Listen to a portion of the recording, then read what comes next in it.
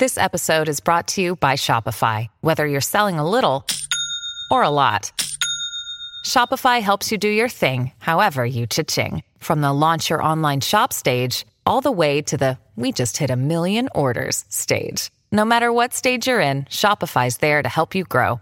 Sign up for a $1 per month trial period at shopify.com/special offer, all lowercase. That's shopify.com/special offer. Now, Squire on Sports.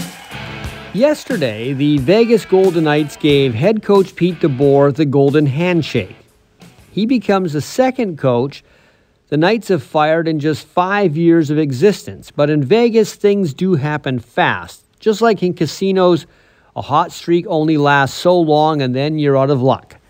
It really wasn't all DeBoer's fault that the Golden Knights missed the playoffs for the first time ever. He had injuries to a lot of his key players for lengthy amounts of time. Mark Stone missed 45 games. Max Pacioretty missed 43. Jack Eichel arrived halfway through the season after neck surgery. Goaltender Robin Lehner was not fully healthy all year either. But the Golden Knights were spoiled by their first season when they went all the way to the Stanley Cup final before losing to Washington.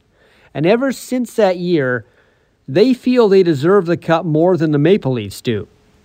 That's why they put themselves in a salary cap swamp by investing in big money players who are supposed to deliver that championship quickly.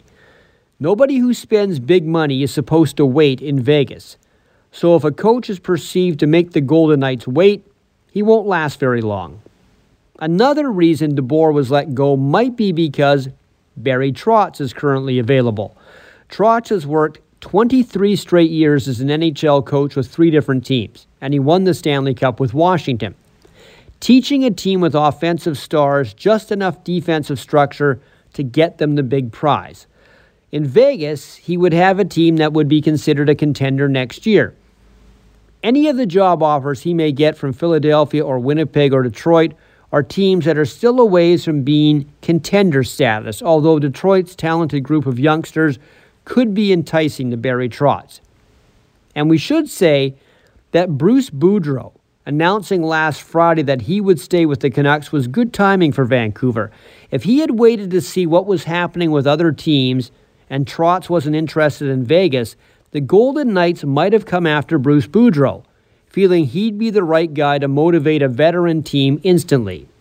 I'm thinking Boudreau may have resisted that possibility as a sign of loyalty to the Vancouver Canucks because the Canucks gave him another coaching job when he felt his day might have been done as an NHL head coach. Squire on Sports on 980 CKNW.